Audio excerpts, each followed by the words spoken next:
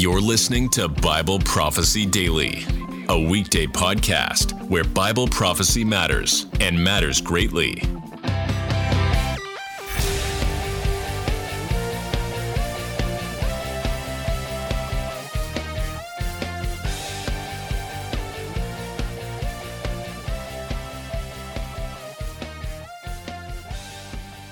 Welcome to another episode of Bible Prophecy Daily. I'm your host this go-around, Jake McCandless. I'm an author and speaker for a ministry called Stand Firm, where we help believers navigate such a time as this. And it truly is such a time as this, right? Since October 7th, for sure. Since the last time that we got to hang out, or at least the last time I got to record this so that we could hang out. In today's episode, we're talking about, probably no surprise to you, but we're talking about Israel, the truth on Israel, and we're talking about having a biblical foundation of the relationship between the church and Israel. And I really cringe making that distinction. Now, some of you who track in this, you understand that. But I believe for us to have this conversation, we have to start there. I would so much rather we just talk about a faithful remnant of God. But how do we understand God's continued plan for Israel and the relationship with Israel and the Gentile church? I think it's very important. I've been doing events, pop-up events around the country since October 7th called Truth on Israel. And one of the things I've found is we have not done a good job of connecting the dots throughout Scripture and having like what I would say a systematic theology of Israel. Of course, that wouldn't be the right term. I guess systematic Israelology of what God is doing from Genesis to the maps in his relationship with Israel. And I believe it's important that we do, that we can't understand the times. And now, I have only been tracking in this since 2018. Only recently have I developed a systematic Israelology. But I believe we need to, especially in the times that are coming. And a big part of that is understanding, okay, what's the relationship here? If there is such a distinction that we've made throughout history, then what's the relationship? Okay, so let's get down to how should we understand? What's the biblical foundation of the relationship between the church and Israel? A very important topic that we need to dig into. And I want to start with, and I've talked about this in previous episodes that I've done, especially since I returned from Israel this summer, my first trip there. I've talked a lot about the Holocaust Museum, Yad Vashem, but it's set out in a path, which is very cool. But it ends in this Hall of Remembrance, and you're looking out, and you walk in, and you see these binders all over the wall, really, tons and tons of thick binders, each page representing a profile of someone who was killed, a Jew who was killed during the Holocaust. It's overwhelming to see, and it's only a third of the 6 million who were killed. Right next to this particular museum is the Children's Memorial, which goes through the children who were killed in the Holocaust, reads their name, their age, and I believe where they're from. And it takes 3 years to go through that. When you see the vast number through the binders, through the other ways, through the pictures, especially the Children's Memorial, it's overwhelming. But as I've touched on before, if you go back to the beginning of the path of that museum, it begins with the question, how did this happen? How did Hitler, the Nazis, kill 6 million Jews? I mean, it's a question that should be asked. But the answer given is horrific. The answer begins with the teachings of the church. It begins with the biblical foundation, the Israelology, if you will, that had been taught moving into the time of Hitler. That Israelology that was happening there was that the church, the Gentile church, replaced Israel. And it's probably the most prolific view in the world. I heard a quote from Dr. Michael Heiser, who said this is the main teaching of the American church, is that we as Gentile believers have replaced Israel, God's promises, God's continued relationship, those things, which is far from the truth.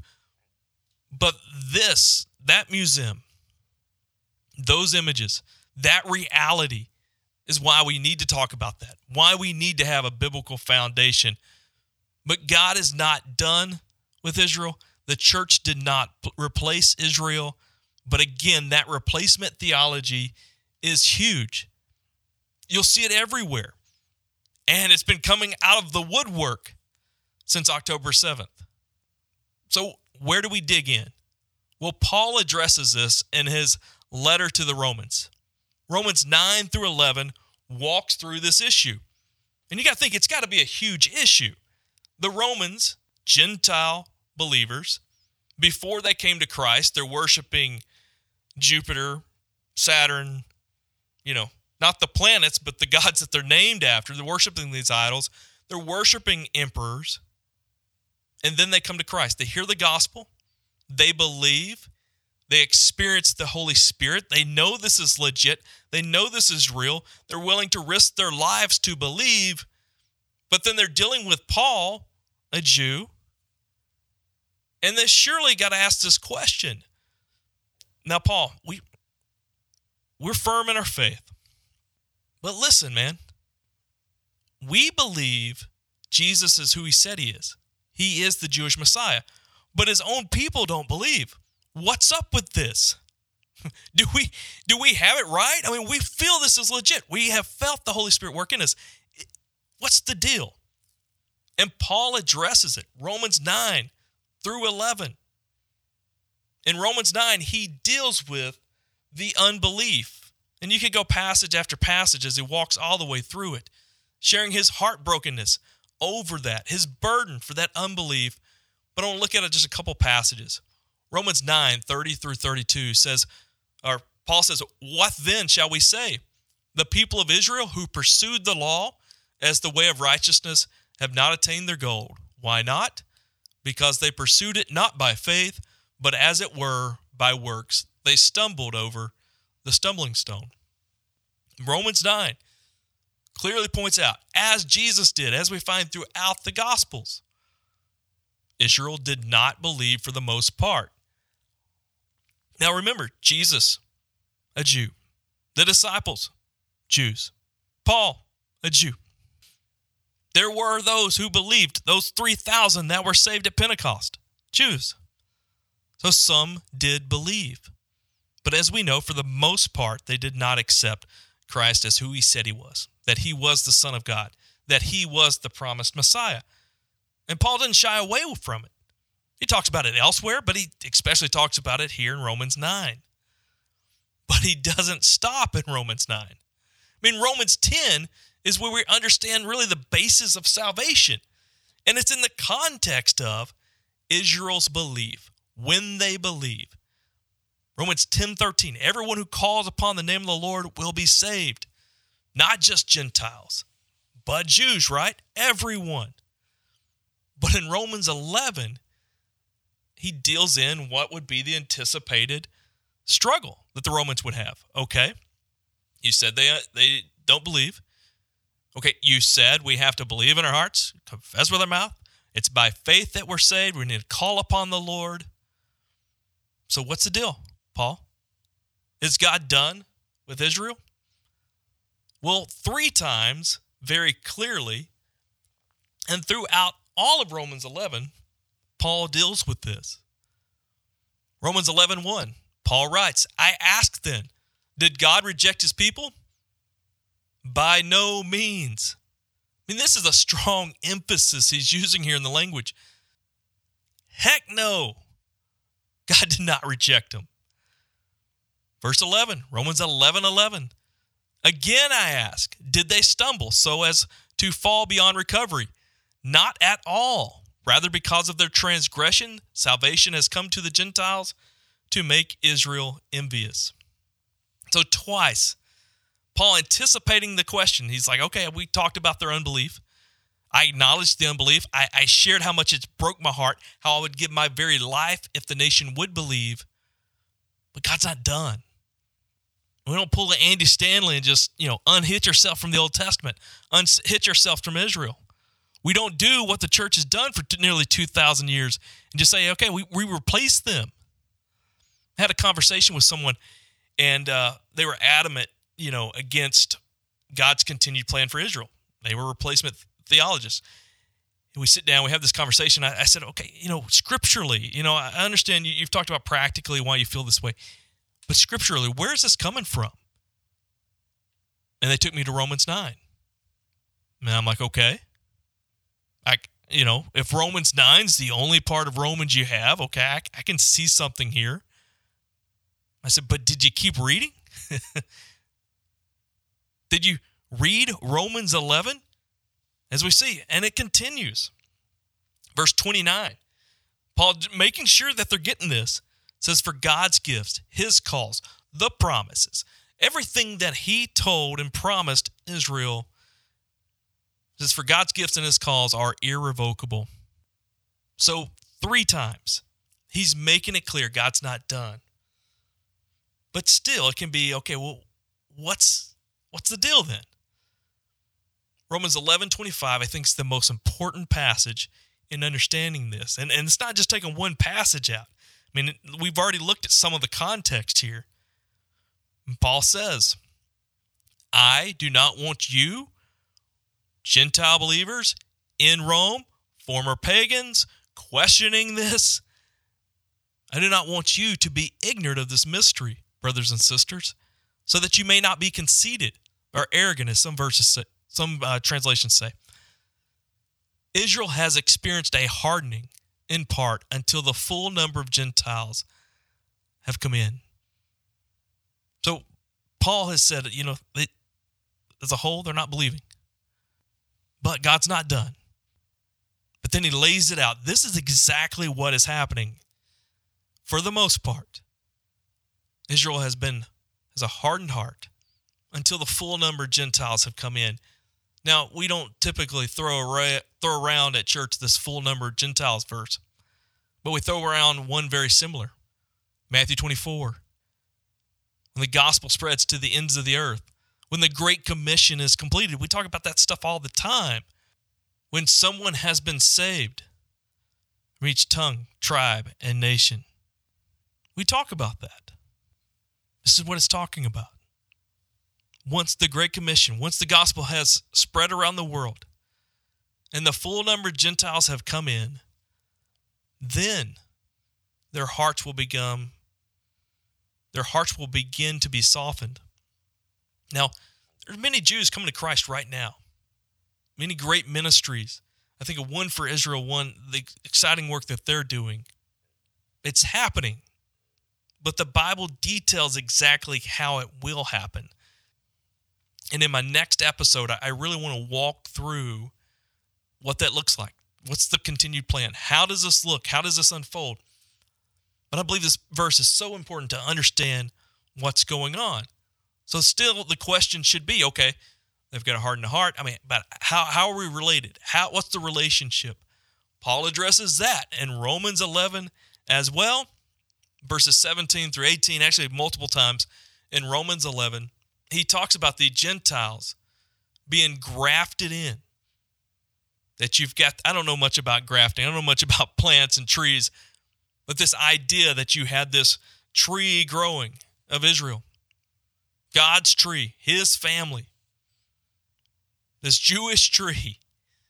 And then Gentiles are grafted in to now grow together.